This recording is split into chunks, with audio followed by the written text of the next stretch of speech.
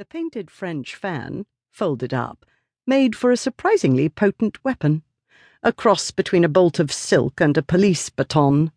Roger Shrewsbury whimpered. He didn't understand the way her mind worked. Very well, he had committed an unforgivable error. The night before, he'd been so drunk he mistook his wife for Mimi, his mistress, and told the wife what he was going to do this afternoon with Charlotte Holmes. But if Mrs. Shrewsbury hadn't wanted him to deflower Miss Holmes, why hadn't she smacked him then and there and forbidden him to do anything of the sort? Or she could have gone round to Miss Holmes's and slapped her for not having a higher regard for her hymen. Instead, she had mustered a regiment of sisters, cousins, and friends, set his mother at the helm of the entire enterprise, and stormed the Bastille just as he settled into Miss Holmes. So how could she accuse him of humiliating her, when she was the one who had made sure that a good dozen other women saw her husband in flagrante delicto? He knew better than to give voice to his thoughts. After 26 years as Lady Shrewsbury's son, and 3 as Anne Shrewsbury's husband, he'd learned that he was always wrong.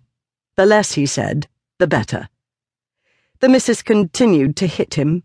He wrapped his arms around his head, made himself as small as possible, and tried to disappear into a nice memory, a time and a place in which he wasn't a bounder 24 hours a day, 365 days a year.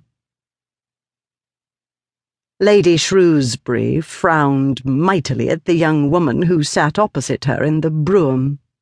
Charlotte Holmes was still, her face pale but composed. Eerily composed, given she was now ruined beyond repair. So composed that Lady Shrewsbury, who had been prepared for any amount of hysterical sobbing and frantic pleas, was beginning to feel rattled. A sensation she hadn't experienced in years. Lady Shrewsbury had been the one to throw a sheet over the girl. She had then ordered her son to go home with his wife, and the rest of the women to disperse. Miss Holmes had not trembled in a corner, her hands over her face, nor had she stared numbly at the floor. Instead, she had watched the goings-on as if she were a mere bystander, one whose own fate had not in the least taken an unthinkable turn. As Roger was shoved out by his wife, Miss Holmes glanced at him, without anger, loathing, or any reflection of his helplessness. It had been a sympathetic and apologetic look, the kind the ringleader of a gang of unruly children might give to one of her followers after she had got the latter into unlimited trouble. Lady Shrewsbury had fully expected this bravado to disintegrate once the others had gone. She was famous for her sternness. Roger, whenever he found himself alone with her, perspired even when she hadn't planned to inquire into what he had been doing with himself of late. But her formidableness had no effect on Charlotte Holmes.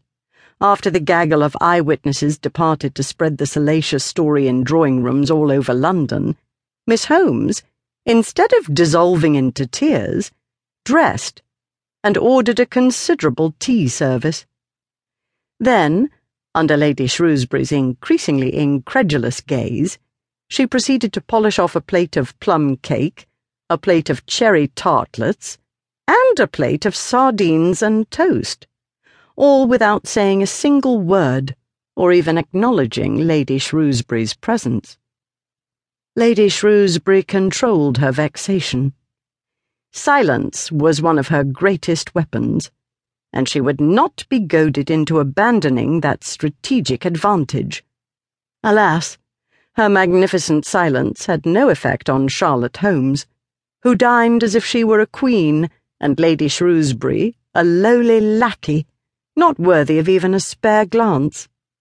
When the girl was ready to leave, she simply walked out, forcing Lady Shrewsbury to catch up. Again, as if she weren't a strict moral guardian escorting a fallen woman to her consequences, but a simple-minded maid scampering behind her mistress.